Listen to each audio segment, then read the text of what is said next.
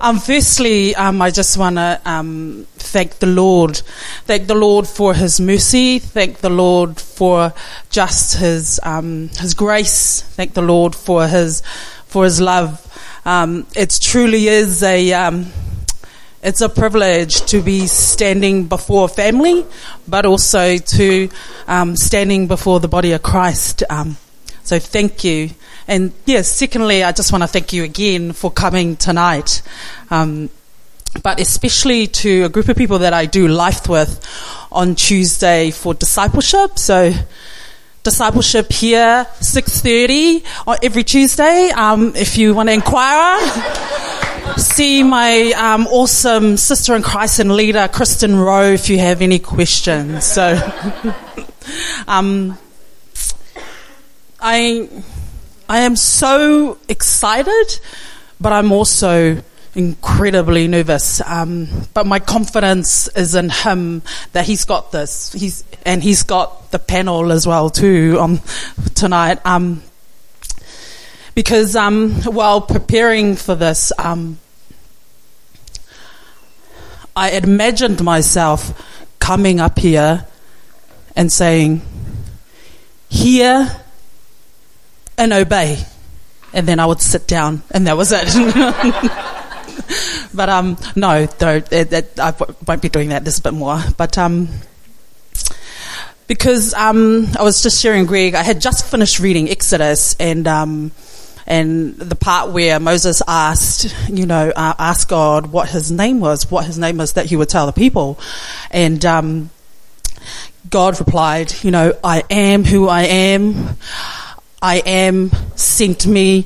I am the God of Abraham. I am the God of Isaac." Sorry, Lord. But this is where I got into trouble, because I got a bit cheeky and I was like, "Oh, yes, you are. Yes, you are." And then within a day, Greg rings and he goes, "Hey, you wanna share for the singles night?" And that's when it was an extremely long pause from me and a long laughing from him. So the moral of the story is, don't be cheeky to the Lord. That's what I'm trying to say. Yeah.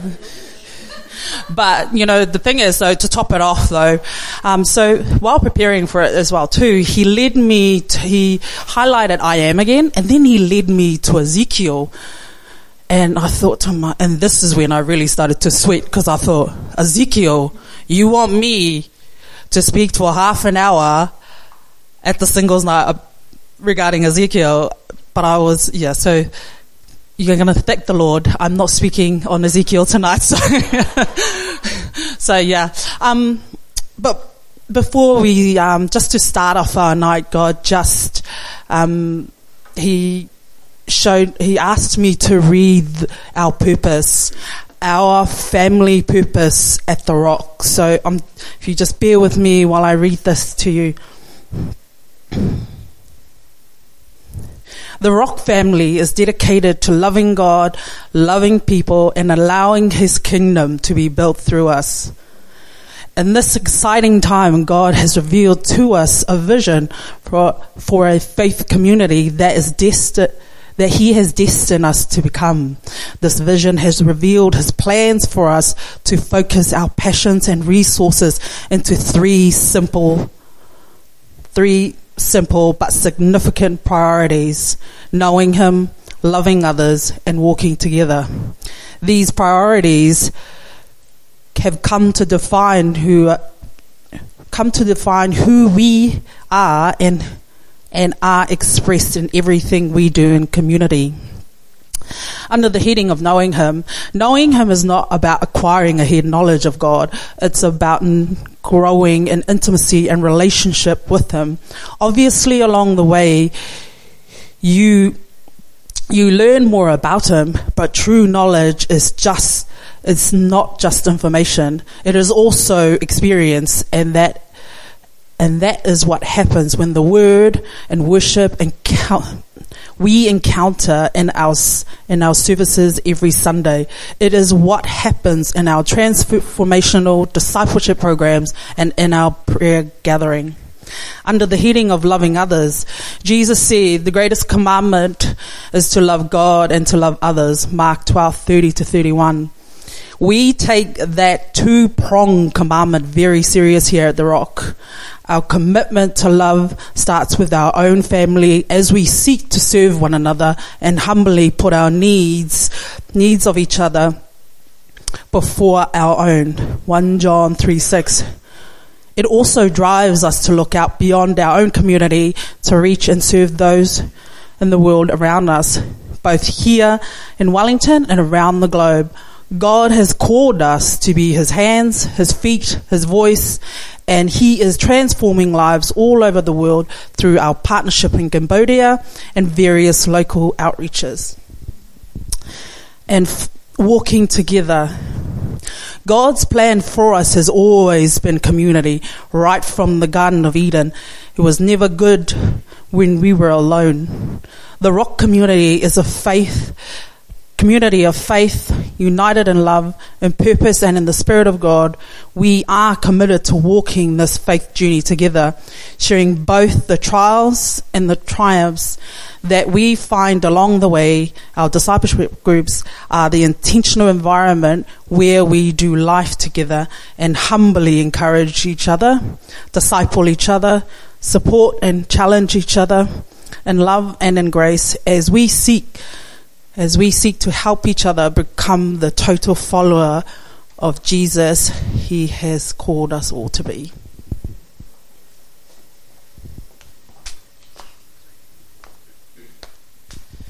Man, it's a pretty powerful and precise purpose. And when I say precise, and what I mean by precise is there is a foreknowledge and a foresight there in the Lord that He is always guiding us, but He's also always providing for us. And I was so encouraged, when He said, read this out to my sons and daughters. So I have been asked to share a very short account of my identity in Him. Because to you all, I am your sister in Christ, right? To you all, I am of Samoan heritage. To you all, I don't wear a jewellery that informs you I am not married. To you all, I am single. And with all these physical, natural, temporal identities, which informs you, but also instructs you, who does the Lord say I am? Who does the Lord say you are? Because in Him, I am not single. I am not separated from Him. I am not apart from Him. I am not isolated from Him. And what I meant by this is my spirit, my soul, my body is not separated from Him. My spirit, my soul, my body is not isolated from Him. My spirit, my soul, my body is not apart from Him.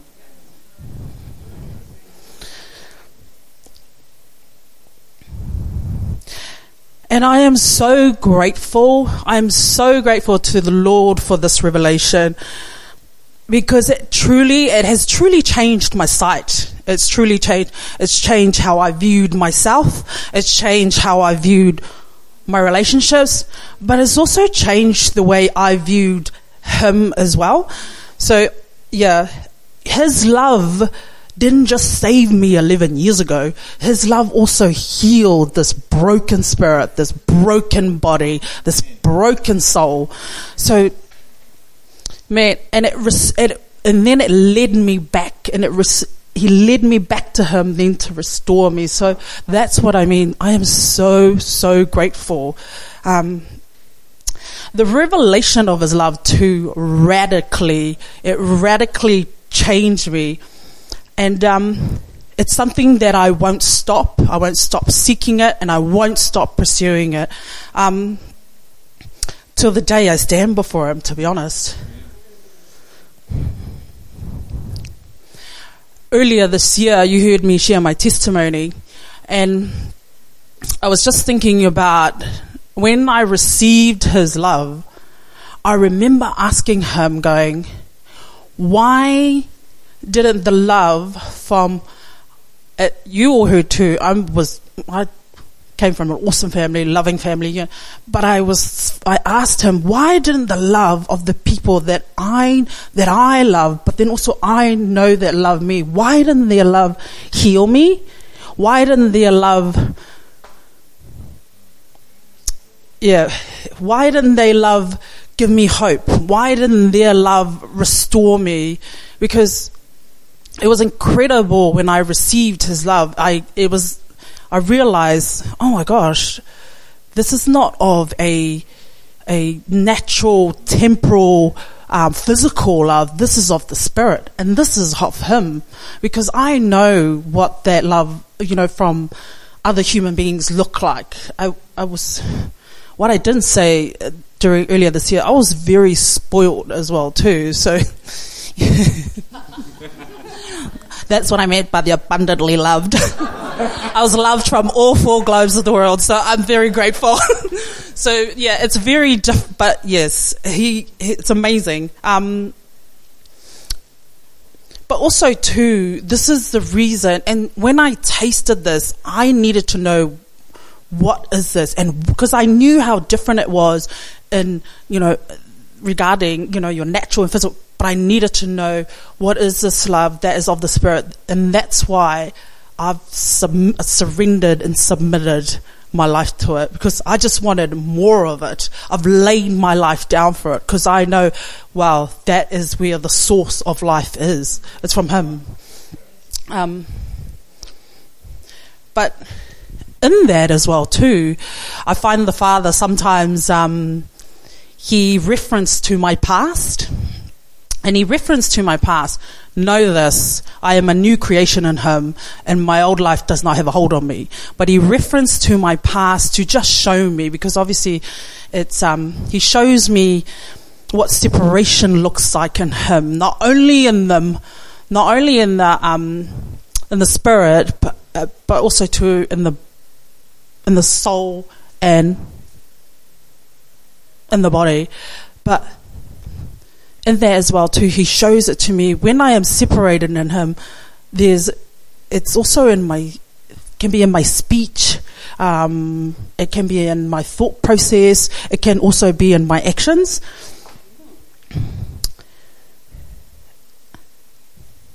So this is why I encourage you all to seek him during this time as well too, and even in discipleship, whoever you walk with, just ask those questions.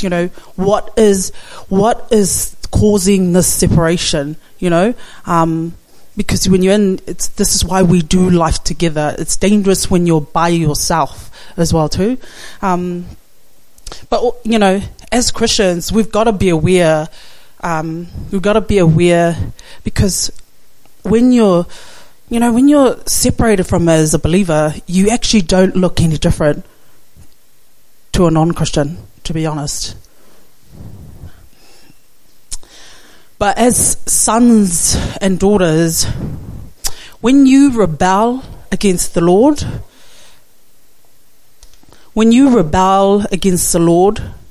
confusion sets in.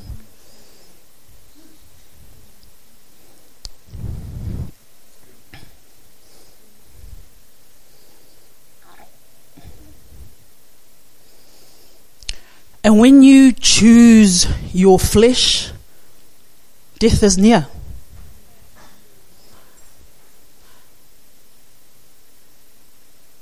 And when you choose life and things outside of the Lord, your despair and sorrow will be your comforter. And please, if you're hearing those words sound harsh and you're feeling condemned, come and see me so we can have a one-on-one. Or, seek Greg of the elders or your discipleship groups.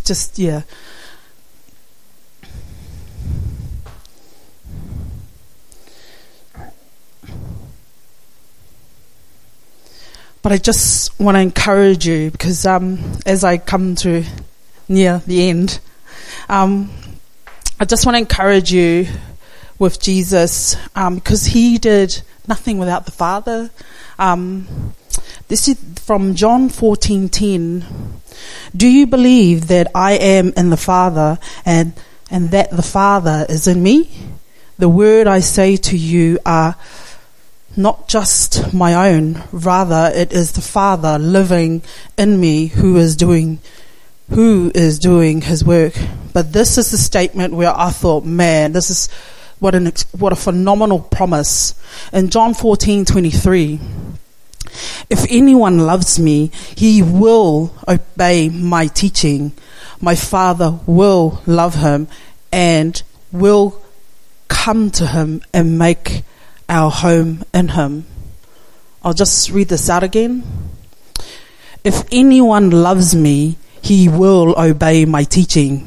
My Father will love him and will come to him and make our home with him. And just to finish, just to give you the last part of this to tie in regarding why he spoke to me about I am. We did this at discipleship group at the beginning of the year, and it's an awesome exercise, but it's more than an exercise. But we all wrote love letters to the Lord, and then we all read it out at discipleship group. And this was my one. When I came to the end of myself 11 years ago, and I cried from the depths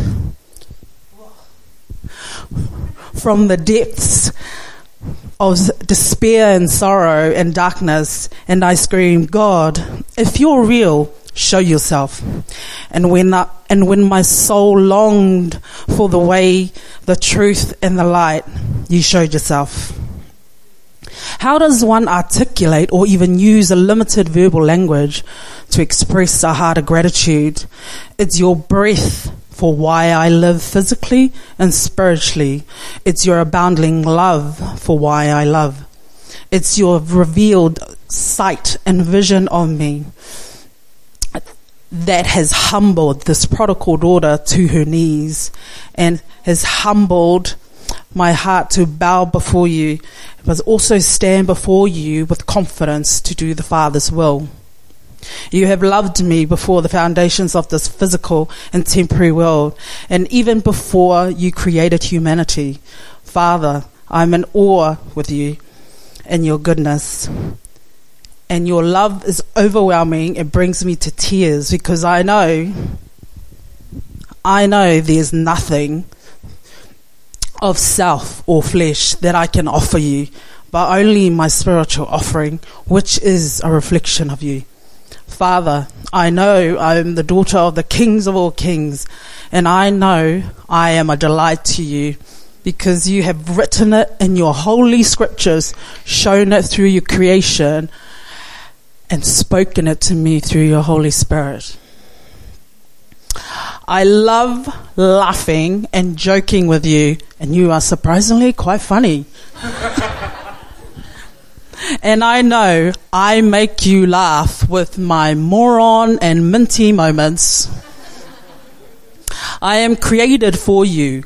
I am to praise and worship you. I am the hope of glory in Christ. I am the manifold wisdom of God. I am the fruit from the first fruits. I am the priest of the order of Melchizedek.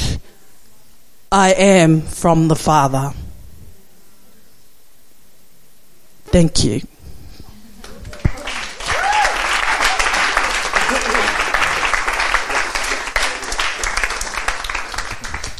What I wanted to do, I actually want us to ask questions of Sina, of what you've just heard. and we're going to record it, so I'm going to run around with a mic, because there was some profound things just uttered there around how important identity is and how identity shapes everything else. So I'm sure there must be questions, even if it's just how is it impacted in ways that she hasn't shared. So who wants to start us off?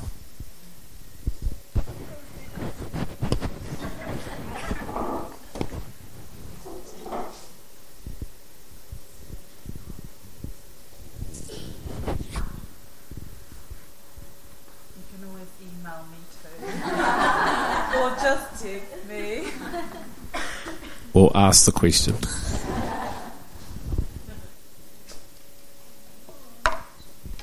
I've got a question. Oh, thank you.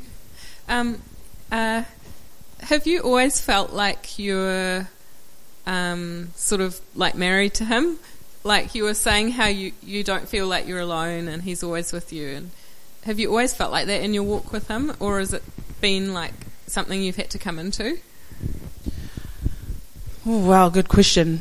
I often wonder, due to such a radical conversion, there was he just took me out of darkness, came into the light. There was never, I didn't ever find myself asking those questions. Seeking him was the number one priority. The revelation of that love, it was a mustard seed, but it made me just want more of it, and that was my goal. Everything else was secondary.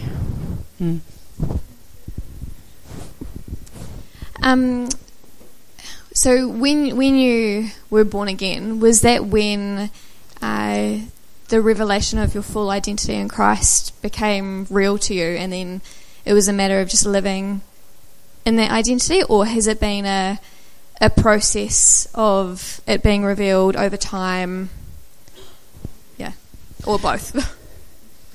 It has been a process being revealed over time, because don't forget, I had 29 years of worldly stuff to be knocked out of me. I was fiercely independent. It's very cultural. When you're coming from an independence, the world celebrates independence, and then he's talking about dependency, and I'm like, so I really struggled with those at the beginning. So it's been a process. He's had to cull a lot of my mindset, and also too, the renewing of the mind was a biggie as well too, because don't forget, knowledge is power. Well, in the Lord, it's nothing. Yeah, it was, but yeah, be encouraged, guys, because it wasn't just overnight. But there has been, for me, the only thing I had to do was just surrender and submit. That was it. I had nothing else to give him, so I was like, okay, I'll go with this. That's all he asked for, and the beautiful work is phenomenal.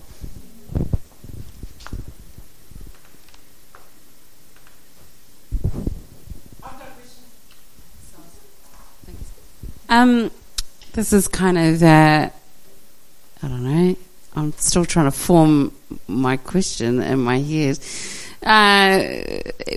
You're talking about identity in your journey.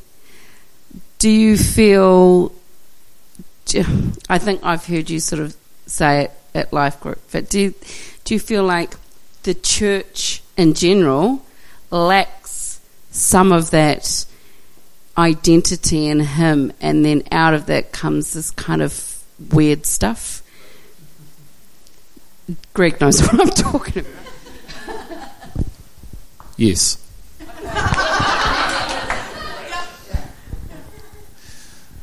What's some of the weird things? Well, I'll turn it this way. And what I heard Sina say, she had an encounter with love, and love has been her pursuit. That's been the number one pursuit. When love isn't your number one pursuit, you go chasing other things, and weird stuff you start to lay hold of, because love defines your mindset.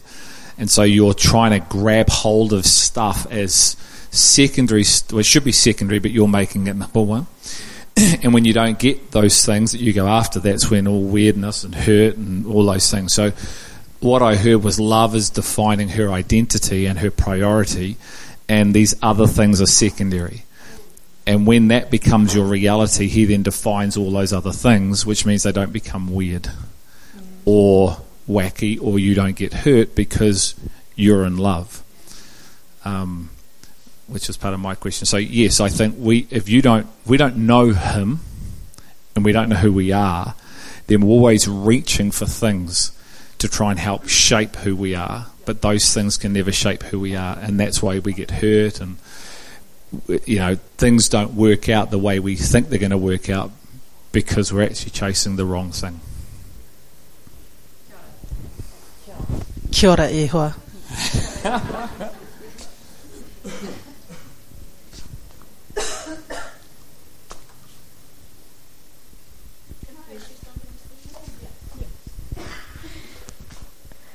When you found the love that surpasses all other loves, did you find that it changed your relationships with the ones you loved around you? Was there a difference? If their love wasn't enough, did you find God's love was enough to actually do things there, like putting things back? Great question. Yes, it did change, and it's his love that's in you, and and whatever came my way, and I've endured quite a bit, not even in loss as such, but even just with work situations, the abuse, and even with family members, it was so easy to love them because it was the sight of the Lord on how he sees them. That's the heart one was operating from. It was like, man, this is how the Lord sees them. And it wasn't that hard to just demonstrate his love because of the sight of how he sees them. Yeah.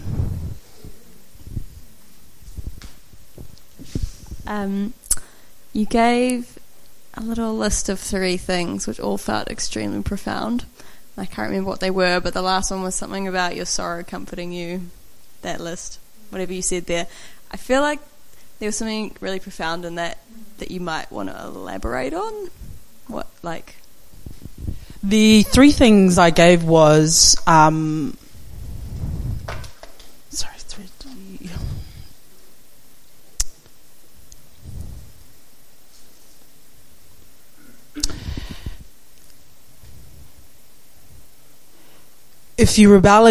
you rebel against the Lord, confusion will set in. When you choose your flesh, death is near. When you look for life in all the things that is outside God, sorrow and despair will be your comforter. I know what that looks like, to be honest. I've lived it. I've reveled in it. I've slept with it. I've eaten it. I've crapped it out. So it's not, I am, and it's not reserved for me and my woes and what had happened to me personally as well too. You will go through some of this stuff as well. You will go through the same thing. But if he has not, how do I say this? If he hasn't done this authentic work of building you, like it's been coming from up front for years, you will go through these emotions. I guarantee it to you. I am no different from you. So yeah, I speak from a revealed position and experience as well too.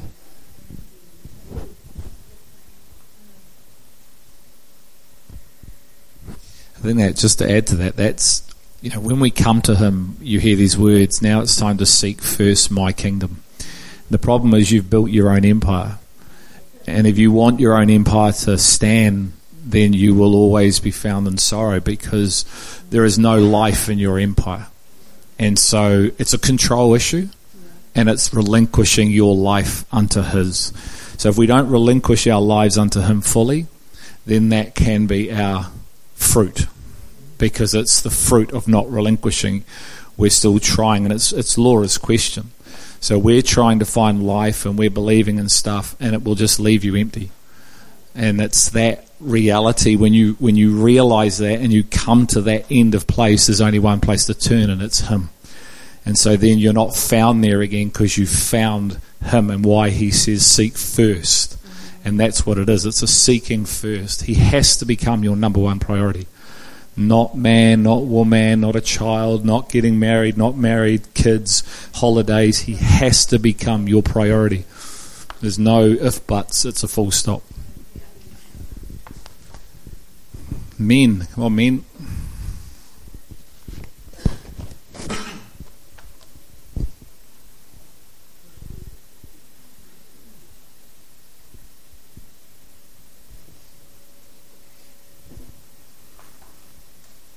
I got a question for you. And you've sort of alluded to it, but can you maybe go deeper on, obviously how this love has shaped other priorities, other things. It's like we sometimes Jesus is enough can sound cheesy, but it's not. It's the truth.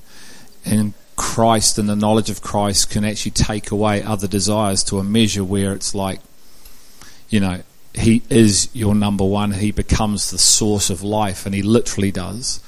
And where you don't need relationships, meaning physical relationships, because he has become your all. Can you share more about that for you, of your journey of him being your source?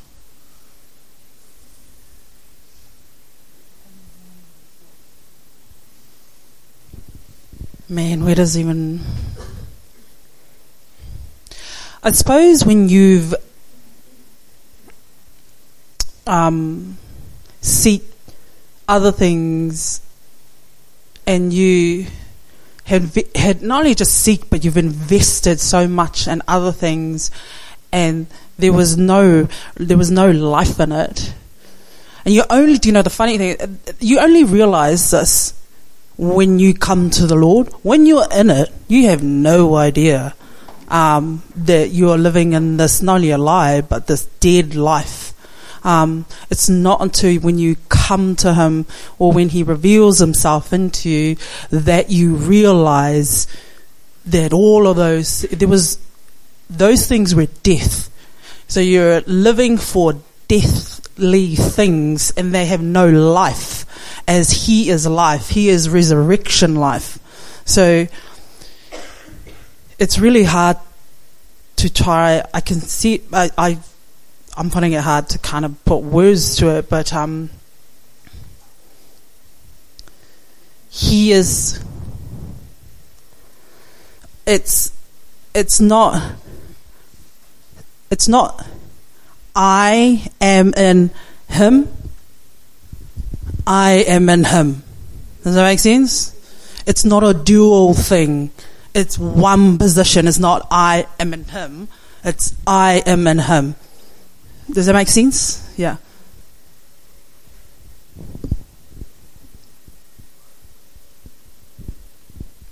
Cool.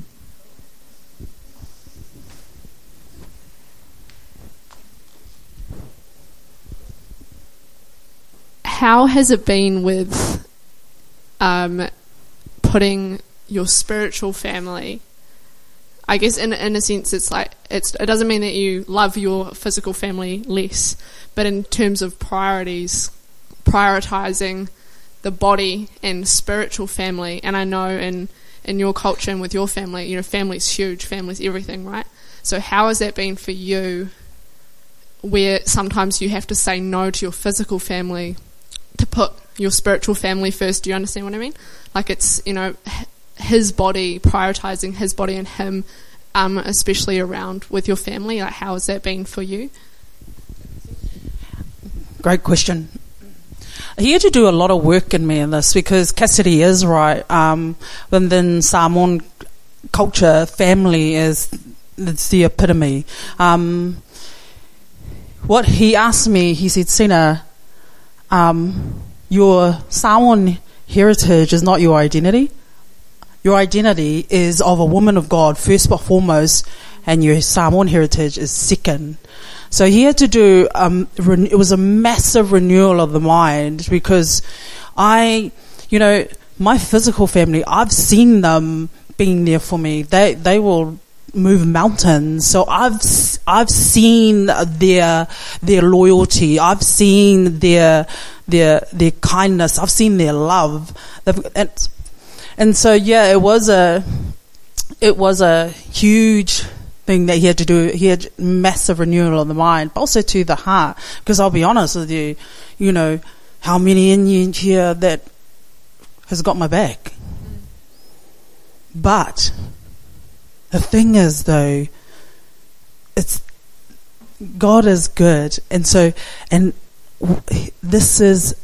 it's not a number one, number two thing, is it? It's my love for you all. I've laid my life down for you. I will be the first one to take a bullet for you if someone runs in. So my love for you isn't any different from my physical family.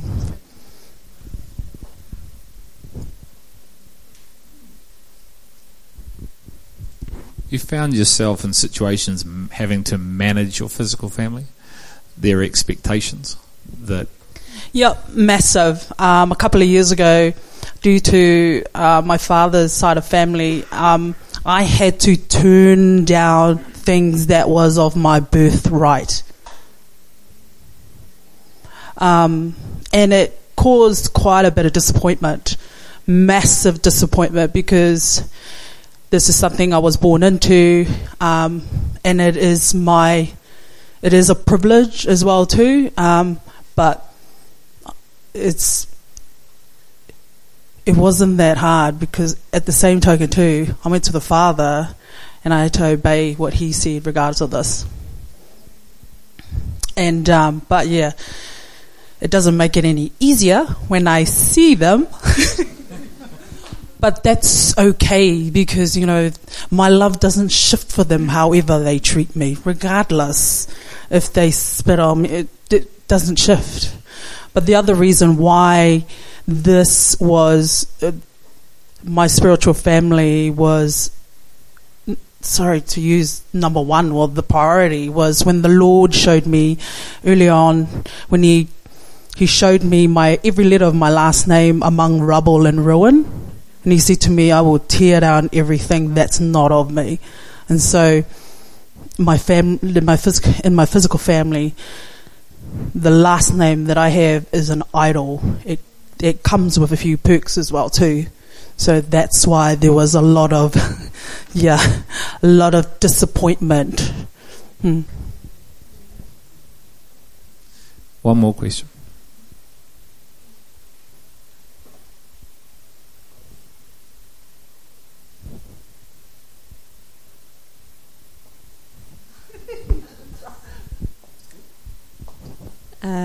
Seeing as it's singles night, have you had much of an actual journey around being single, or is it just kind of not come up because you feel like your identity is just sorted and you're not worried? Do you know what I mean? Has that been a thing for you? No. Cool. I suppose because I said before, when you're not apart from Him, separate, I just don't notice it, but everyone else does. You know what I mean? Does that make sense? So, and I don't notice these things. Yeah.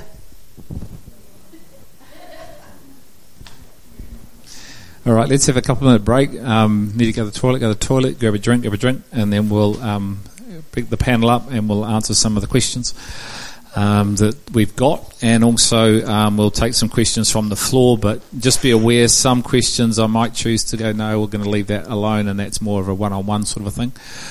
So just go with that if that happens. But we will try to answer as many as we can and see where we go. Awesome. Thanks, Sina. Thanks, guys. So we need to have a little bit of a disclaimer before we start. So no one has all answers to everything outside of God. And the challenge with some of this is that we tend to want right and wrongs, and we want absolutes, and it's very hard. I'm not sure if there are, in the sense of some of the questions, there aren't this is this and this is this. You have to discover that in your own relationship with Christ, because what is, let's just say, what I consider to be one thing, you may not. And it's great having these guys and such a variety of people up to share, because I think as we go through some of the questions, you'll hear their own testimonies of what they put in place, what was healthy for them. But there are no laws, and we can't make laws. As soon as we make a law, we become God. And yet, there are some things God speaks about that aren't in, the questions, they're not in His Word. You won't find them. And so that's part of your own journey with Him to discover, and yet there are some absolute definites. So it's not easy. It's not easy. It's not, if you've come here wanting absolute definite answers because you want a rule book on how far you can go without breaking a rule, that's not a healthy mindset. It's like, I'd encourage you to run as far away from that as you can and run to Him. So I hope that's okay, because it is what it is. But I think I'm going to start with this question because it's awesome, and it affects us all, because some of us are married and some of us aren't, and I'm quite excited about sharing some perspective as a married person with this question. So the question is to the panel, and I might start with you, Tess, if I can. What is / was the best part about being single with Christ? So what is the best part of being single with Christ? Being available. Because there's no one else I had to please. Except my cat. Okay? And even she had to learn to be patient. So, yes. I often think to myself, I was born to be single because it seemed so natural to me. And in fact, Sina's thing about God having a sense of humour is really right, because I was hanging the clothes out on the line about halfway through my life, and God said to me, well, my plan, you'll get married. And I thought, what? That's not in my plan. And I think I learned from that God has a plan for us. And it's His plans that matter. It doesn't matter about our plans. They don't mean anything. But He loves us. I grew into that knowledge that He loved me. And He loved me. And I could trust Him to have the best plans for me and the best for my life. And it has been. It has been. Yeah. Can you expand on what available is? Well, yeah.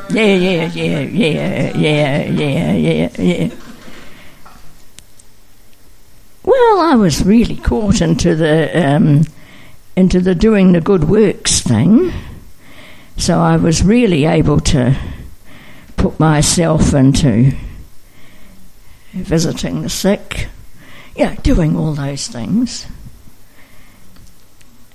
And good as they are, but there is an availability too. There was an availability. No one was going to yarn at me to get their breakfast when I wanted to spend time with the Lord. So, I was able to be available to Jesus. I was able to be available to those people Jesus knew needed me. And that's where life has to be. And the best thing is that Jesus isn't someone giving me orders. Like Jesus gives me Himself. And that's the best thing. When we say we have the Spirit, we say we have what made Jesus, Jesus. And he's building us up. And it's building us. He's building us. And if you make yourself open to the process, he'll do it in you. God is at work in you. God is at work in you to make you the person he wants you to be. And it's the best person, it's the best thing you'll ever be. It'll give you the most satisfaction. Yeah. It's awesome. Now I'm going to ask you guys. So, and you can answer this, any way as far as whether you don't see it as different as well.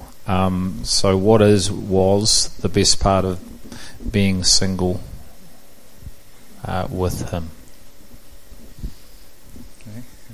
I think I didn't really see it as two separate things. It wasn't. This was my single time with Jesus. This is my married time with Jesus. It's just a continuation of time with him and building a relationship with him.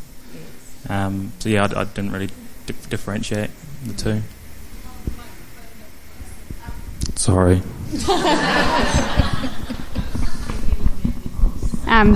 I have a similar answer, really. It's just a different environment, I guess, in knowing him, and it just looks a bit different, but yeah. Sina, do you want to add anything at all? When I was single, when I didn't have a relationship and when I was single, I was alone. There's a big difference. I really felt lonely. But when I became a Christian, that I was not alone anymore. Yeah. And I think from my perspective, similar to these guys here, singleness isn't physical. Singleness is what he's asking of all of us. So he's calling us all out of every relationship you've been in and the world unto him. And that's what true singleness is. It's singleness of heart and mind towards him. And for me, one of the benefits is God has freed me from everybody. So I'm free of my wife, I'm free of my children, I'm free of you. I'm free to live this life and be single-minded and a clear single eye. It says if I'm double-minded or if I'm double-eyed, if my vision's not clear, I'm going to be double-minded. And so for me, it's the knowledge of God, the revelation of God has created an absolute pursuit of a relationship with him, which means I am single as a married physical person. And I hope you can hear this is coming through. This is permeating, that it's actually not about the physical.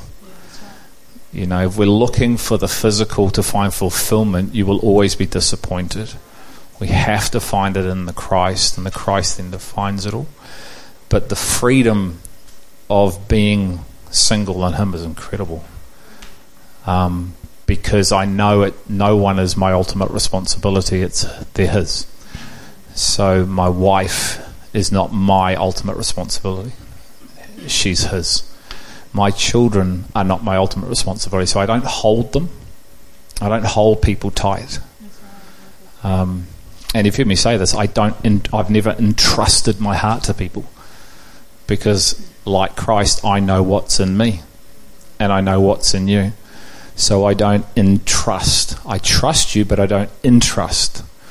And so, that can be offensive as well, because people want to be the number one in your heart. You want to be the number one in someone else's heart, but actually it's set up for failure. And it's actually lust is what it is. And what you end up doing is you end up sucking the life out of the person looking for life, and you never find it, so you go to the next and the next. And it's no different to what Sina was describing. You're looking for life in all the wrong places, and so you're never satisfied. And so for me, it's been singleness to Christ has freed me. It's beautiful. Alrighty. Could I just add something to that? Because very early on in my walk, God said to me, at the centre of the universe is a self-giving God. And that the very nature of God is self-giving. And that he is wanting to build in us. And it's like Greg says, when we're looking, quite often, we start life out wanting to get. Let's be honest. We're really wanting to get things. We're living outside in. But he said, no, my kingdom is inside out. He said, I want my people to be a giving people. And he said, if you want to be great in the kingdom of heaven, you'll be the servant of all. And if you want to be first in the kingdom of heaven, you'll be the slave of all. And what does a slave get? No hope of return. That's what a slave gets. Not even a word of thank you. And so God is asking us to have a completely giving heart, so that we don't look to others to validate who we are. Validating who we are comes from Christ and his love. And that gives us that the love of God, which is poured into our hearts, is meant to flood out from us to those around us. And that can make good relationships, because they're based on love. Yeah. That's awesome. This is a sort of a generalised sort of statement, but there is truth in it. Has the church, in a broad sense, in some way been responsible for making people feel inadequate for not being married by certain time frames, despite what Paul recognises in 1 Corinthians? I feel that there is a pressure sometimes within the church, not necessarily from the rock, so to speak, but the church in general, that if you're not married by a time frame, you have failed. Where is this pressure coming from? Because it isn't just a personal experience of one, but many. Have we as a body unconsciously idolised marriage without even realising it, and why? Anybody want to tackle that? So, has the church created something? Has the church in some way been responsible for making people feel inadequate for not being married? So if they're not married, has the church made people feel inadequate? If they want to get married and they're not married in a certain time frame, so well, gee, you're 30 and you're not married, you're over the hill, come on, get going. So has the church created a sense of this? So people hear that and feel a sense of, oh man, I'm not worthy, or something wrong with me. Like Tess always felt she was never going to get married. So how does Tess fit into that, if that's a reality? Do you know what I mean? Because her is different. So I've personally never felt that, but I'm not someone. It's almost like what you had said, because my heart's not entrusted to you, I don't feel the pressure. Does that make sense? There's been moments where brothers and sisters would try and set me up, but it was always, no. Unless you're Jesus in flesh, but no. But no, I've never felt that pressure, because I suppose because I've been on this process where he's building my identity, I have not allowed you to tell me. Does that make sense? Hear my heart when I say that? Yeah. I listen to him. So, I haven't really felt that pressure. Yeah, I think, is that loud enough? Good, Richard?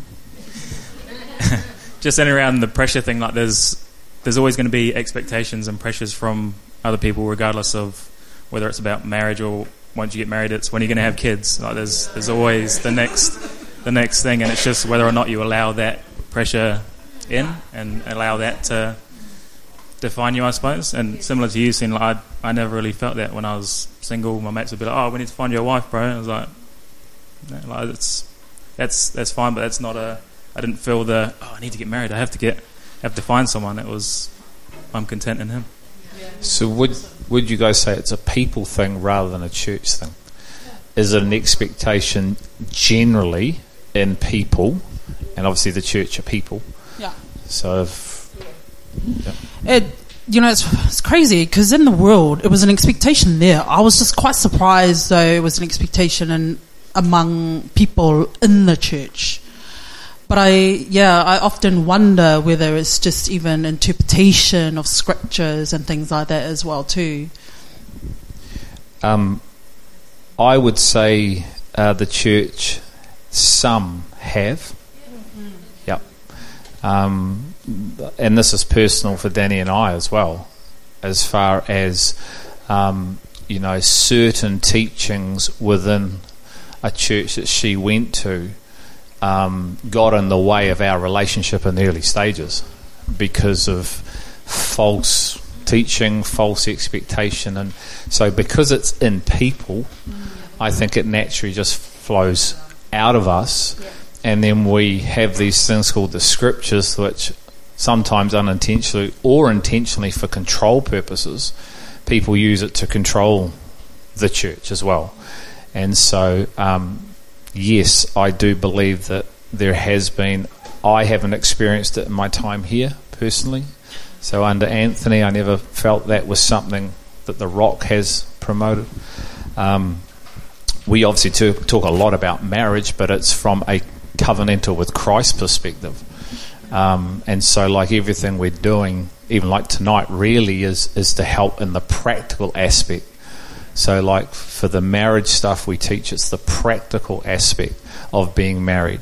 Having children, it's the practical aspect. So tonight it's like the practical aspect of what it is to be single, because the content that we're giving every Sunday is the spiritual identity stuff of knowing Him.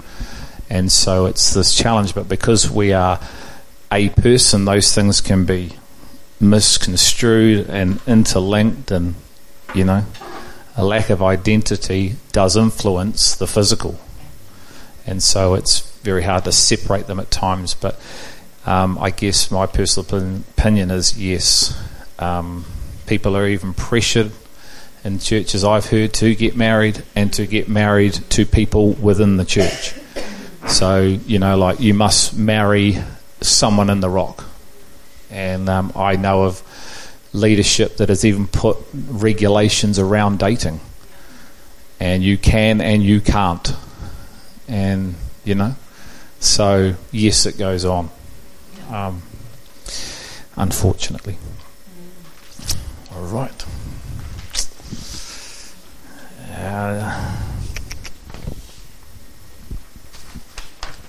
This is for Luke and Kate.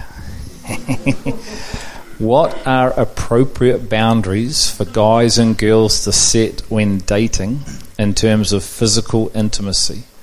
Why is this important in terms of His intentions for our body, soul, spirit? What are appropriate boundaries for guys and girls to set up when dating? So what did you guys do? I'll let you take this one.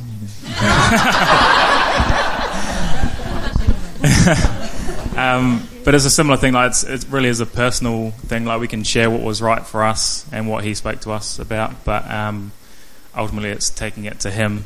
But one of the keys for us was that our heart was to honour Him and each other in the process. Like our past experience and relationship wasn't great, and so this was a new way of doing things, and everything just seemed to be brand new. But yeah, we can share some practical things that He spoke to us about. So so we felt very led from the beginning to just as we first started to get to know each other, to do that within a group environment, and then as we got to know each other more, then we felt like we could hang out one-on-one, but we just made sure not to isolate ourselves, and we stayed committed to discipleship group and attending church. And also we walked really closely with 3 couples who we just shared a lot with and had lots of questions for, and they shared with us. One of the boundaries that we had was kissing. And early on we really felt like this was to protect ourselves, to respect and honour each other, and also to keep him at the centre. And we had an understanding of why he was asking us to put this boundary in place. And so when there were mistakes that did happen, we were able to repent of these and then come back together and pray and just remember the why, and then we were able to walk away in freedom, and we didn't have any shame or condemnation. And I think often boundaries can be like the flesh's goalpost, and our flesh can do everything around that, and then once it achieves that, that boundary can get picked up and moved along to the next thing, and then you're on a really slippery slope. So I would just say, if you're putting boundaries in place, just ask him what that looks like and for the big picture behind it. Yeah, one of the biggest things, like you said, was just walking with others really closely, like having people that we could just open up to and just sort of share what's going on for us and where we're at. It really helped him. Did you find your past help shape those boundaries? I guess in a way. I mean, a lot of it was almost brand new, like to us, because the past was not great for both of us, like relationship wise, and so it was kind of like, again, discovering what does it look like to walk this out with in a godly way. I don't know if that. And I think also it's being true to yourself. So we all know ourselves, and we all know what's going to be too much for ourselves, and it's going to take us to places that aren't healthy. And I think it's about being true to yourself, and that's the key to this. You know, if you know kissing someone is going to take you from kissing to something else, then maybe that's why it might be healthy for you to not have that. But for someone else, it's fine, because you know it's not going to take you beyond somewhere where all of a sudden now you're, how did we get here? You know. So I think a big part of it is being true to you and not hoodwinking you, and listening to that voice that tells you stuff rather than telling it to be quiet, which I know I have done and got into trouble. All right. Is it okay for a guy and a girl to live together pre-marriage if they intend to get married? What do you think, guys? Sina or Tess? No.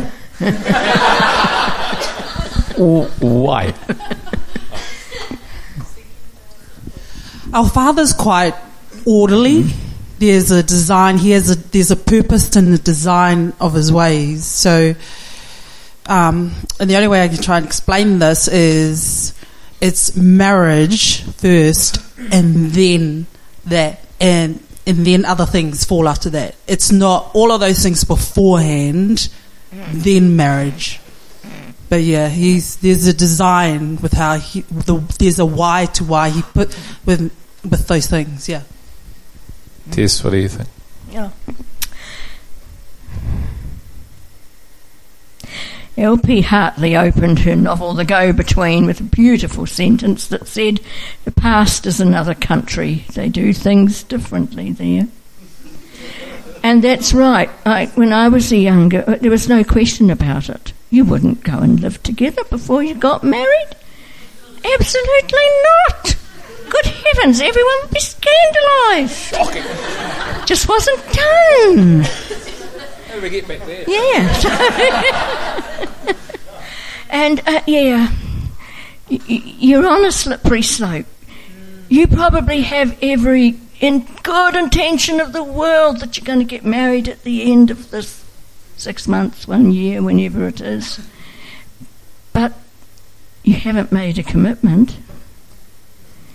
You haven't got, because you've not got the covering of God over your marriage, you're without the help that you need, and so you'd be better to do it, God's way.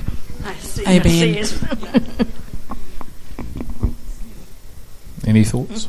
I think my personal opinion was no for us, but it was part of that leading up to the wedding. It was such an excitement, like looking forward to living together, and it was just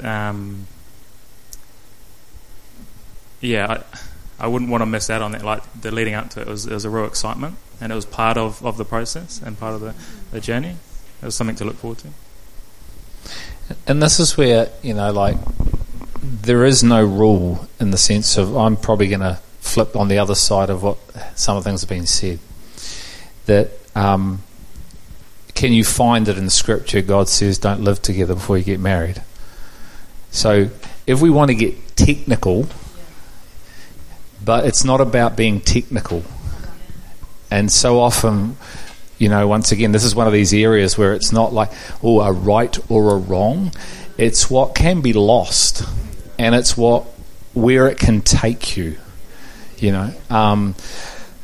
But, here's a scenario. What if a couple lived in separate rooms and paid for a mortgage of a house that they've bought, but they're not technically married, but they're actually not, because where do we go with this? Ultimately, we go to sex, don't we? Okay, this is where. Let's be honest. This is where we go. What if they weren't having sex? So it's not actually wrong, but is it wise? And does it lead to that place? More than likely, probably yes. And this is where it comes back to knowing yourself and being in freedom. And there's freedom to choose. And sure, God gives you freedom, and your freedom you get in trouble. But He gives you freedom. And as soon as you try and put a law over this, you now become God.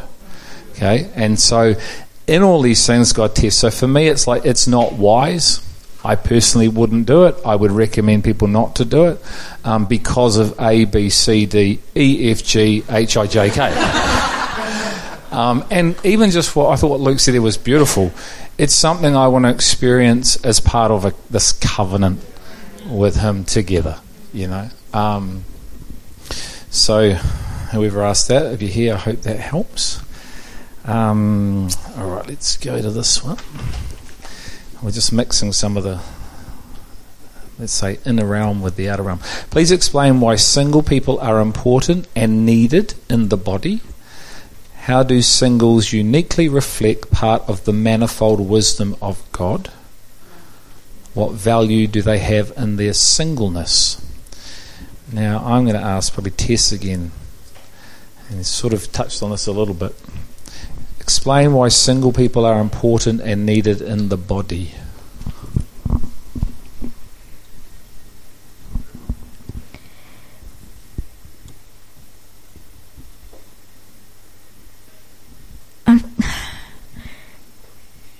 I think it's when you look at God's purpose,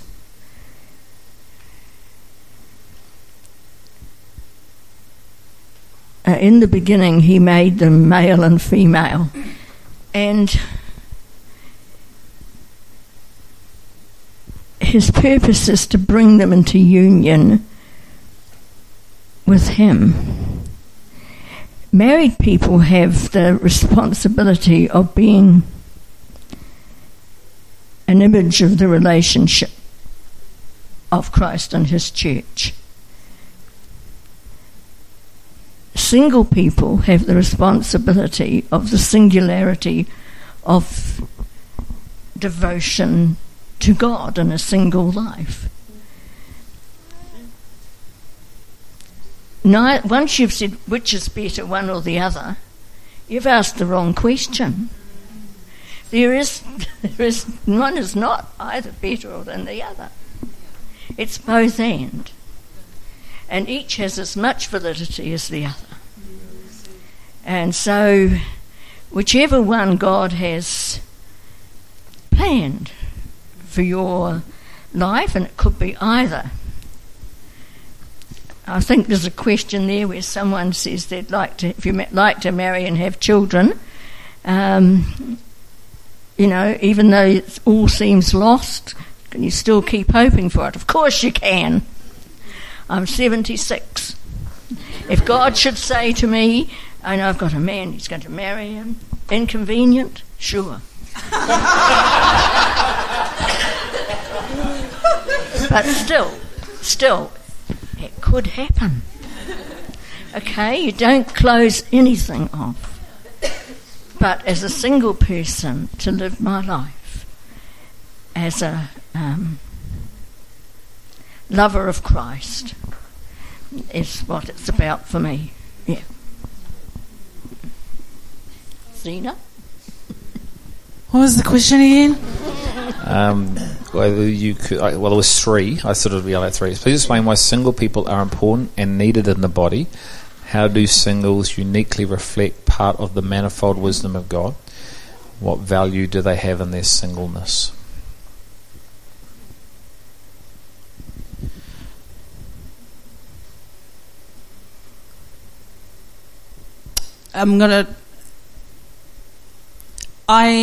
Sorry, what was the first part?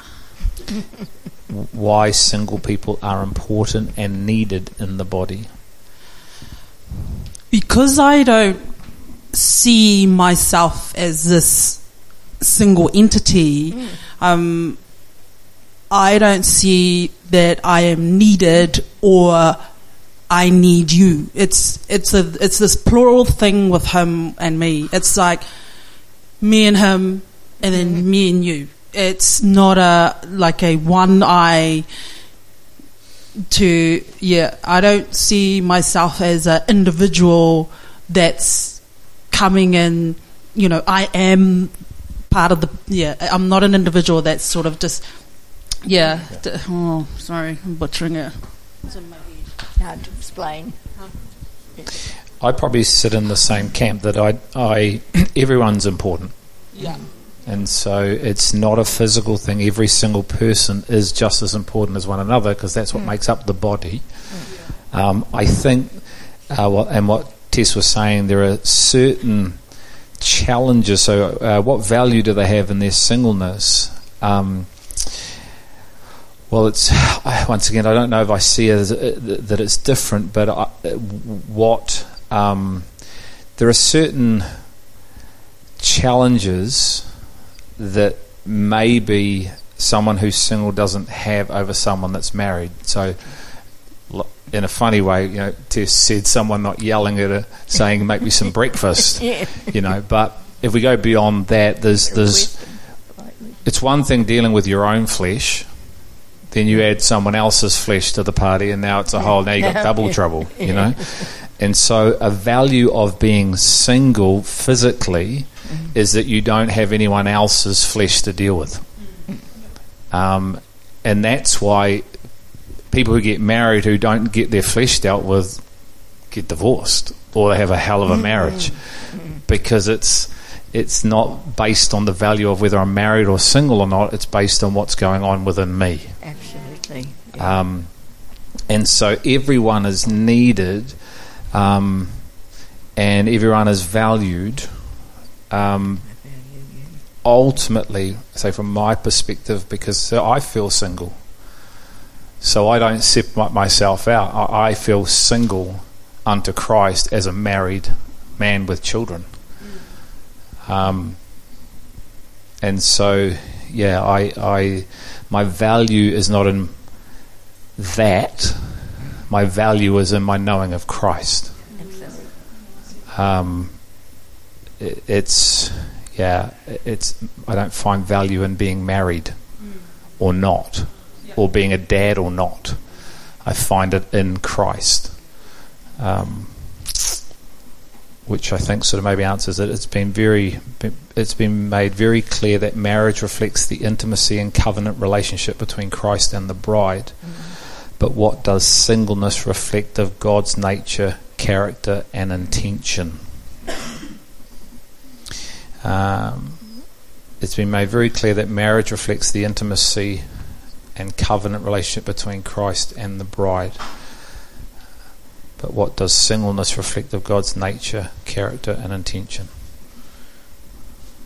Do we see them as separate or same? Tess, you got your mic ready to go?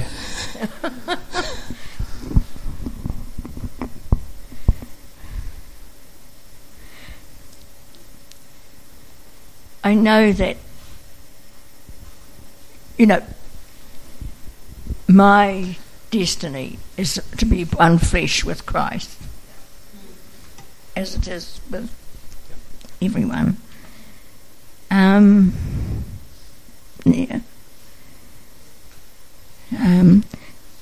Singleness can leave me available to be of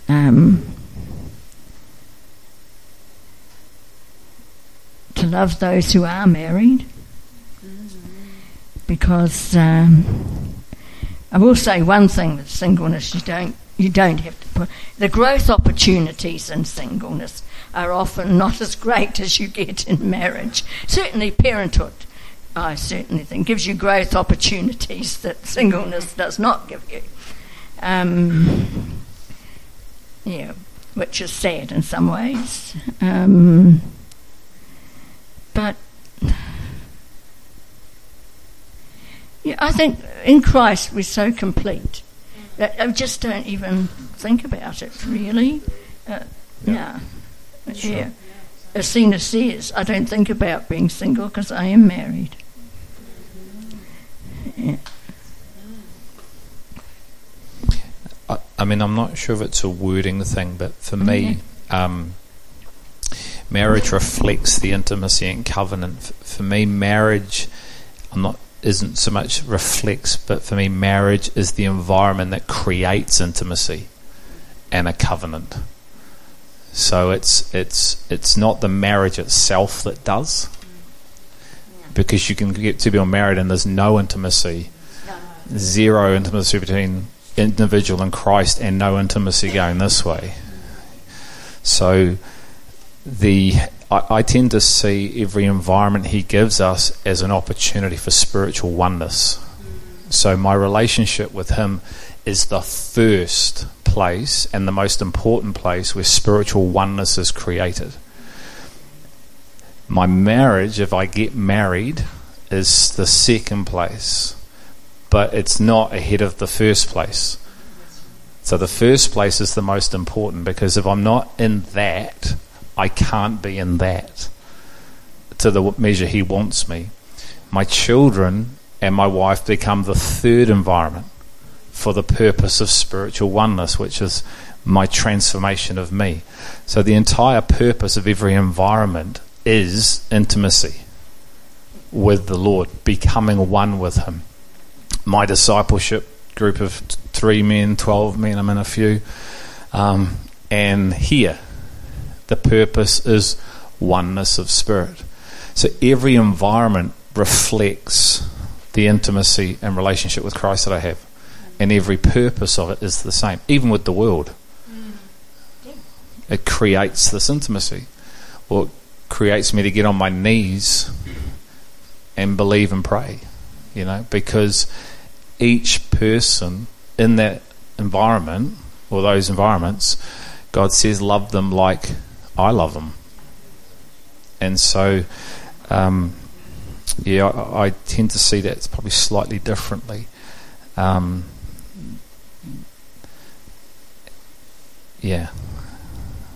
might be a bit weird, I don't know. Feel single and married all at the same time. It's awesome. It's the best of both worlds.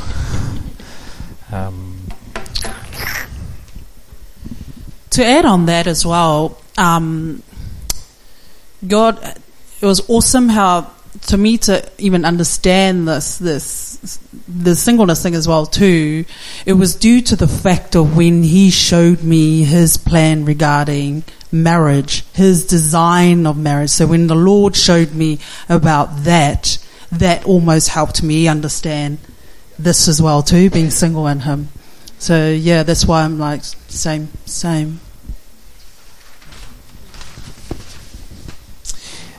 So talking about marriage and physical marriage and spiritual marriage, what is the spiritual consequence of pursuing marriage or marrying someone, obviously physically, without first knowing the Father's greater purpose behind marriage? What is the spiritual consequence of pursuing marriage or marrying someone in the physical without first knowing the Father's greater purpose behind marriage?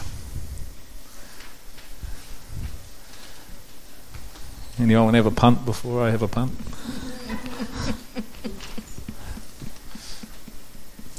I think, obviously, I think knowing and carrying a revelation of God's intent for a physical covenant sets you off on a blaze with your marriage, because it's covenant for a start.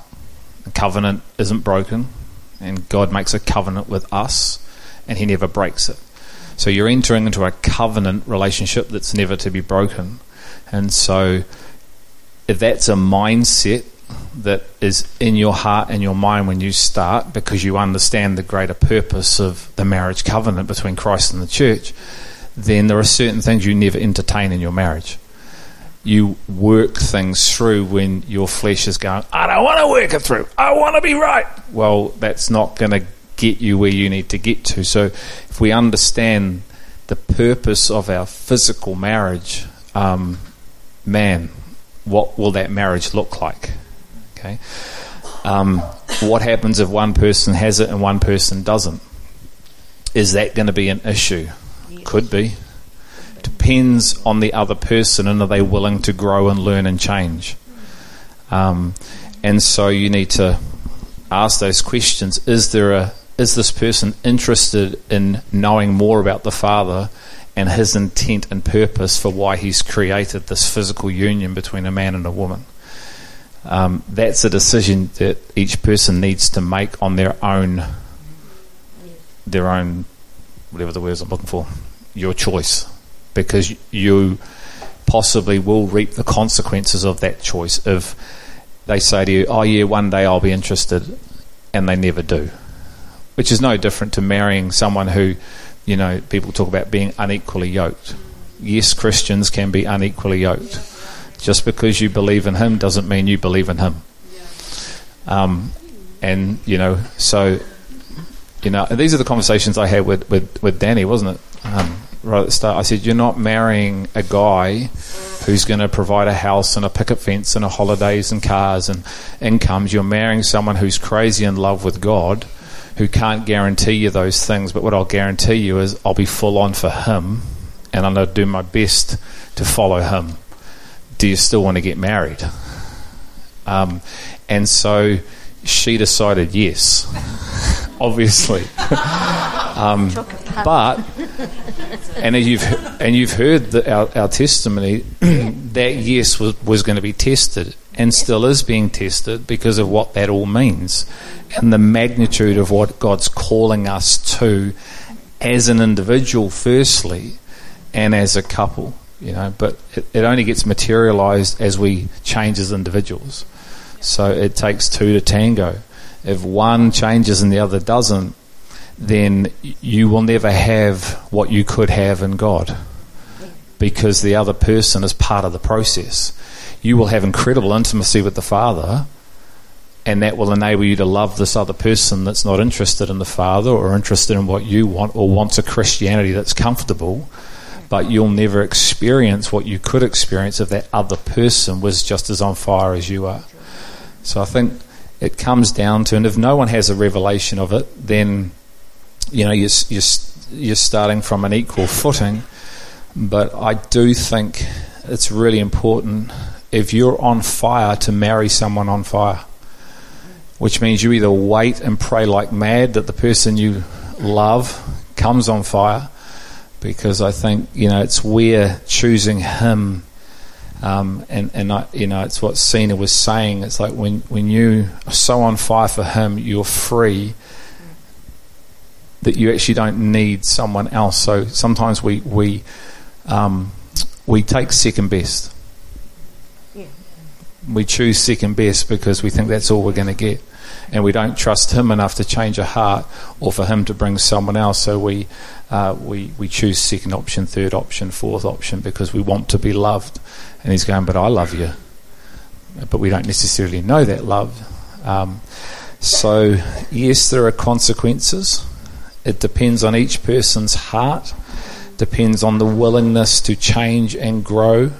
And I think it's just the dynamics of all those things.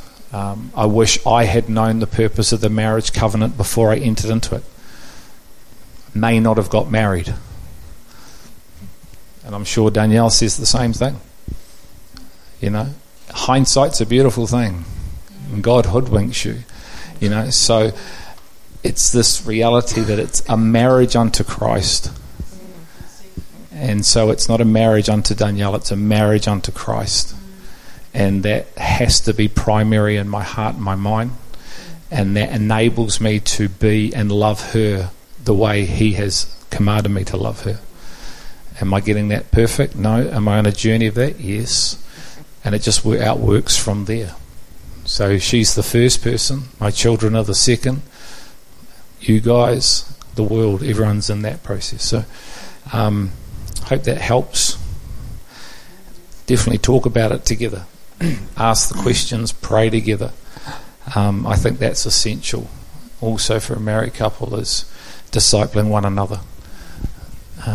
You know, so often we're too busy worrying about discipling everyone else, and not the people that are actually sleeping right there or in a room over there. So okay, let's have another juice. Oh, here we go.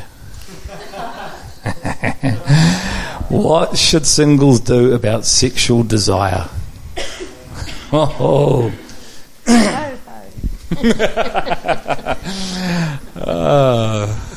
Who would you like to answer that one? Luke. What a question. Pray. Make sure you're walking closely with people that you can let in on your journey and what's going on for you, and just for support and encouragement. And pray. Can I say something? They're not here. Just remember, God invented sex, and just don't forget to thank him for it. No, I'm serious. You know, but so often we forget to thank God for the things he's given us. Okay? God doesn't look at it as evil. He invented it.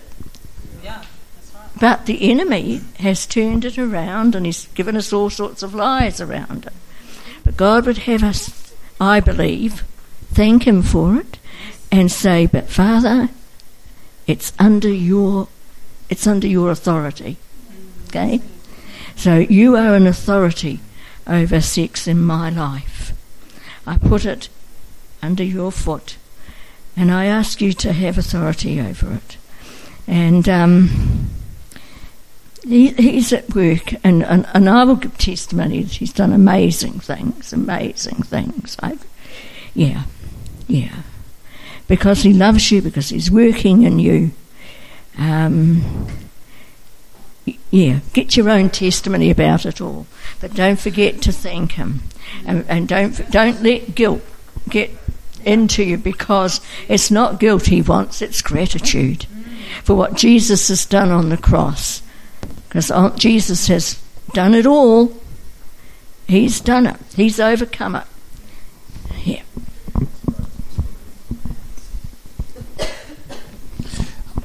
I think also, talk to him about it. Absolutely. So bring him into it, and he knows anyway. And he's created us all different. Some of us have stronger sexual desires than others. Some of us have strong sexual urges than others. And so for some of it, it's a greater temptation than for others. Not a problem for me. And there are other people like, oh man, this is a real issue. And once again, I don't think there is a real simple answer to this. I think you have to talk to him about it. I think what Tess said was fantastic, and bringing it under his authority to help you.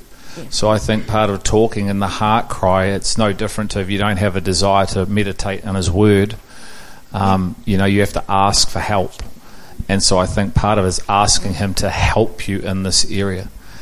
He can also take it away for a period of time.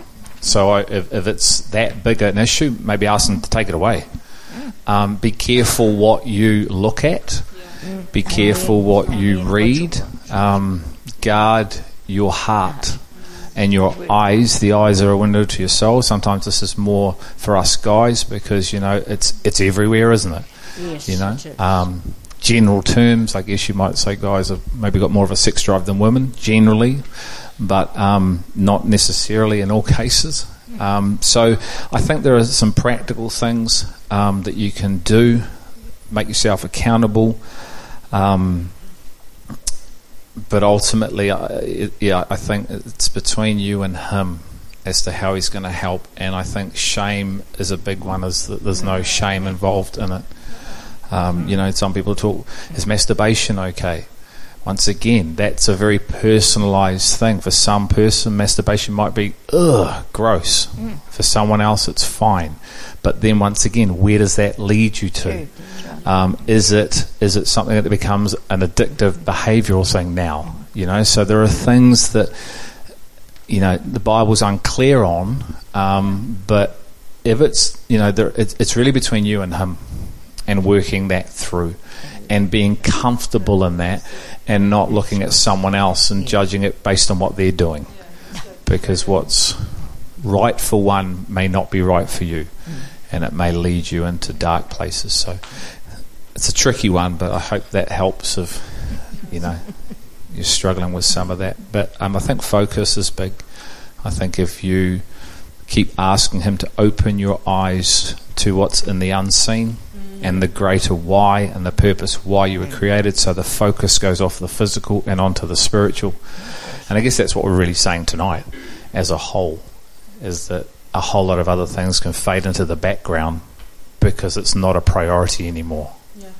Someone else has become a greater priority for you, and so with that, the desire's taken away until you find yourself in a situation or not. Is online dating taking things out of God's hand? What do you do? Swipe or something? I don't know. Is online dating taking things out of God's hands? The panel. You've got some go? Yeah. Again, I think it's important that it's a conversation that you have with him. I don't think it's right or wrong in and of itself, but the heart motive behind it can be quite a big thing. When I encountered him, I made such a mess of past relationships and left like a trail of destruction behind me because I was looking for something in a person that couldn't be found. I was looking for him. So after I met him, I didn't want to know about another relationship unless it was from him. I still desired to get married. I think it's important to say that it's not wrong to want to get married, but I no longer needed to get married. That was the game changer. That kind of went up on it.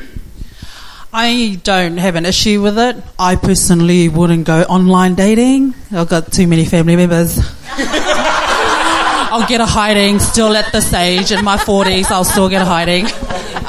But the thing is, though, just advice is these environments are very controlled areas. So, the people are putting things on that they want you to see. My advice is see what they're like in an uncontrolled environment. In other words, with other people. in regards of, when you meet them. So, yeah, just be wise and be safe with it. Yeah.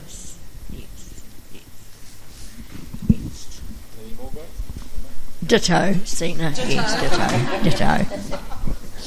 I thought you meant all your family were on online dating. Go out with your cousin, that'd be weird. No. I'll just touch on this and sort of touch on it a little bit about Christian and Christian, but the Bible says not to be unequally yoked. Can you explain this and why it's important, especially in terms of a non-believer and a believer? So it's very clear. The Bible says, why do you take the things of Baal, the demonic, and mix them with the things of God? So that's what you do when you entertain that. Okay, so you can never, once again, this comes back to understanding the purpose of the marriage covenant. When you understand God's purpose for his marriage covenant, which is spiritual oneness, how can you ever have spiritual oneness with a non-believer? Okay, so he's trying to say, why are you taking this and mixing it with this? It doesn't work, and it's not going to go well for you. And it's also not leading you to the place of my intent, of why I created this. And this is where it gets hard, because sometimes we've already fallen in love, or emotions are involved, and it's because we don't know his word and we don't know his instructions. We haven't sought first his kingdom. We want what we want. Now we're in trouble, and now we've got to work backwards. And so it's basically, you'll never get God's purpose for you while being with a non-Christian. People say, but I married a non-Christian and God got them saved. That's awesome, and God is always working to help us, but it's not his first place, because he's trying to save us, because that might not happen. Okay, so it's like a bit like Russian roulette. It's like, well, prove yourself, God. He says, no, follow my instruction, because it's best for you. Now, once again, yes, there are examples, and you go, but what about this, and what about that, and what about this in the Word, and you got that guy to marry a prostitute, and you go, yeah, have you heard that directly from the Lord? Have you had a rhema word that tells you this? No, so don't go there. So, sure, there is 1% room for an absolute rhema word from heaven that you would need to know that you know that you know that you know that you know, because everyone's going to give you grief in the church, that you stand on and you live from, and if it is, it will come to pass. So that's the type of conviction you'll need, and so God gives you guidelines, but ultimately it's because the intent of his heart for what it is. These things don't miss. It's not yin and yang. So it's oneness of spirit. And the Christian thing, once again, is, and the person says this here, and someone who calls himself a Christian but isn't really on a journey to know him. Once again, it's about what's his intent for you is the same intent he has for the person, and is that person aware of that, and do you want the same things? So if one person feels, I'm called to, I don't know, live in the slums, and the other person's like, yeah, I don't have that calling. I'm called to live in the apartments. Then that's going to be issues. Marriage is hard enough when you're one.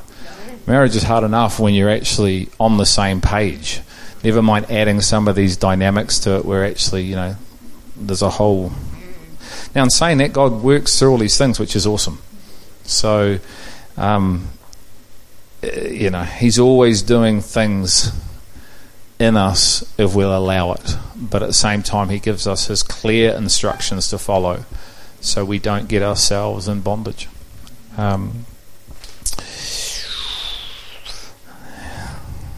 got time for about one or two more questions. I think this is good. If you have come out of the world and have had previous sexual relationships, how is your body, soul and spirit restored in Christ?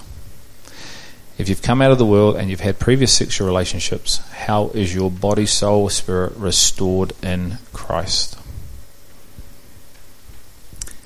This was a big one for me.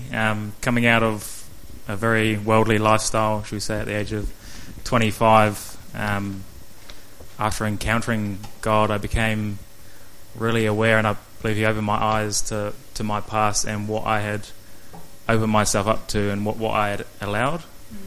And he showed me this not to shame me or embarrass me, but it just made it all the more powerful when he showed me that I was a new creation and that he had made all things new. He spoke really clearly to me on this, and he said, I have cleared the pollution of your past with the breath of my spirit. And it was like a fog had lifted, and it was a new day. I have cleared the pollution of your past with the breath of my spirit. And that was the gospel that I had received, was that although my sins were like scarlet, I had been made white as snow. So it was really powerful, and he really used that, like the mess from my past, to highlight his love and the power of his love to transform. For me, I believe that restoration occurs when we become one with Christ and we receive a brand new identity. And for me, that looked like early on in Luke and I's relationship, we actually ended up breaking up. And I was very broken over this. And he did a lot of amazing work in that space for me, and he fully demonstrated who I heard he was. And as he revealed himself to me, my mind was renewed, and I just suddenly awoke to how restored and how righteous I was before him. And I think quite often we can try and bring past issues and past experiences into life with Christ, even though we are made new. It would just be a shame not to live in the life of righteousness and freedom that he actually died and was resurrected for. And now when I look back into that time before, that brokenness that occurred, it's really foggy, and it feels old, and it feels like it was a completely different person to who I am today. I agree with both of you.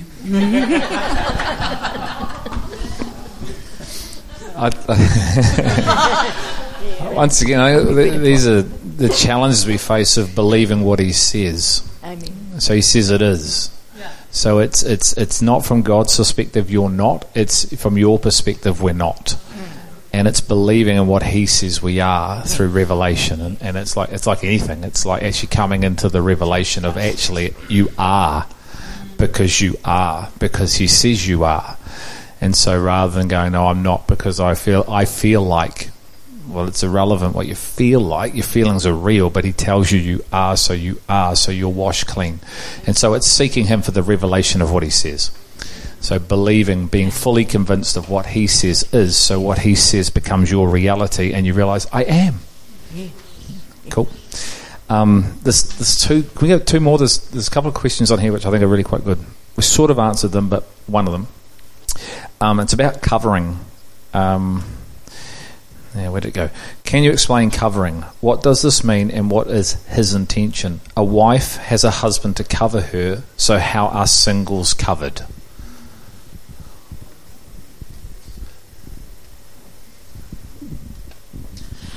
I'm covered by him first and foremost, and then the physical aspect. Then in this house, I'm covered by Greg and the eldership, and then the others.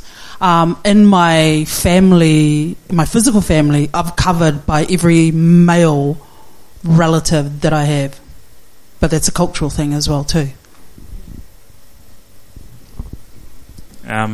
Completely agree with Sina that we're all covered by Christ regardless of physical relationship. But I think it's important to recognise coverings in other areas as well. Like one of the ways that he's really been teaching me about this is in the workplace, and how my boss is a covering over me within the company. You know, I have a measure of responsibility in the company, but ultimately the buck stops with him. I can go to him with for advice if I've got any questions, and just realising that I'm representing the company in everything I do, and it's a reflection on him as the head of the company and as a covering over me for my own growth and safety. But again, also within the body, Greg and the eldership are covering over me. discipleship group leaders and whoever it may be, I just encourage us to ask him to show us who he's put in our lives as a covering over us for our growth. And you need to allow that covering, because it comes with certain conditions. So, we say, oh yeah, okay, that's cool, but no, covering means coming under someone else's authority. And so it's like ultimately, and once again, we're back to, it is based on the revelation of God you have. So the more revelation you have, the more you'll realize how much you're being covered by God, and how much he tangibly is your husband, how much he is the very thing that he may not be right now because of the revelation. So the more revelation you get, you'll understand, which then empowers you to be under people. So if you're not under God, covered by God, you'll struggle to actually come under people. So that's the challenge, because you can say I'm your X, Y, and Z, and you can say the elders are your leaders, but actually you'll be tested. Have you actually given that authority? Because you have to give permission for us to be your covering. Otherwise we're not, and neither is anybody.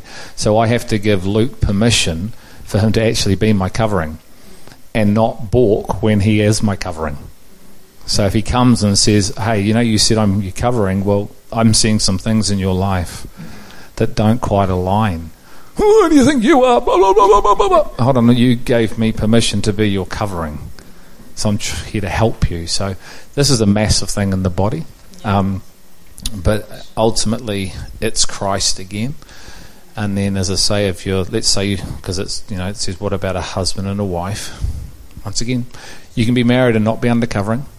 Okay, so just because you're married, it doesn't mean anything. Or you can be, and it's a beautiful thing. And then, as you say, it's in the body of Christ. So God, your covering is the eldership. But that's, is it? That's what you have to ask yourself. All right, last question, which is really good. What advice do you have for someone who is uncomfortable because of repeated unwanted attention from a male or female within the church? What process should they go through in terms of who to talk to about this? So first is, what advice do you have for someone who is uncomfortable because of repeated unwanted attention from a male or female within the church? Did you not want his attention when he was... Obviously not. I think that if you feel that you can approach that person, that would be a good thing. If it's done out of a place of respect and love, and if you don't feel comfortable approaching them about it, then definitely involve others. And that could be eldership or disciple group or whoever that you're walking really closely with. But yeah, just make sure that it's done in a respectful way. Because it might not even be the person's intent, right? And then you could really embarrass that person. Yeah.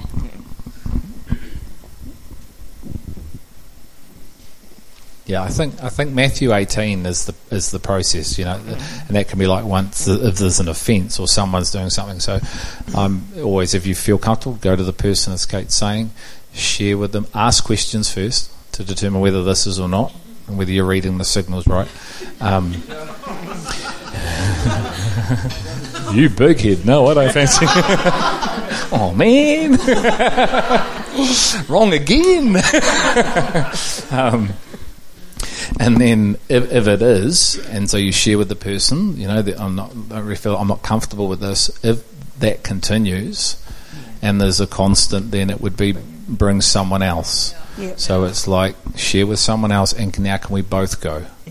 Have the conversation. If it's still going on, then come and see us. Yep. And we've dealt with this here as well, and that finally, after that approach, stopped.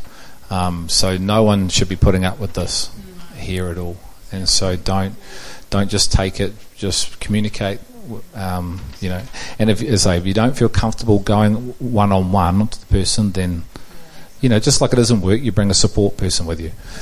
But don't let it linger. Okay. That's it. I think there might be a couple we didn't get, and we've probably run out of time. But if there are questions you wanted to ask, feel free to email them, and as we continue, as we do more of these, they can just formulate the content of what we look at as we go forward. But I hope it's been helpful.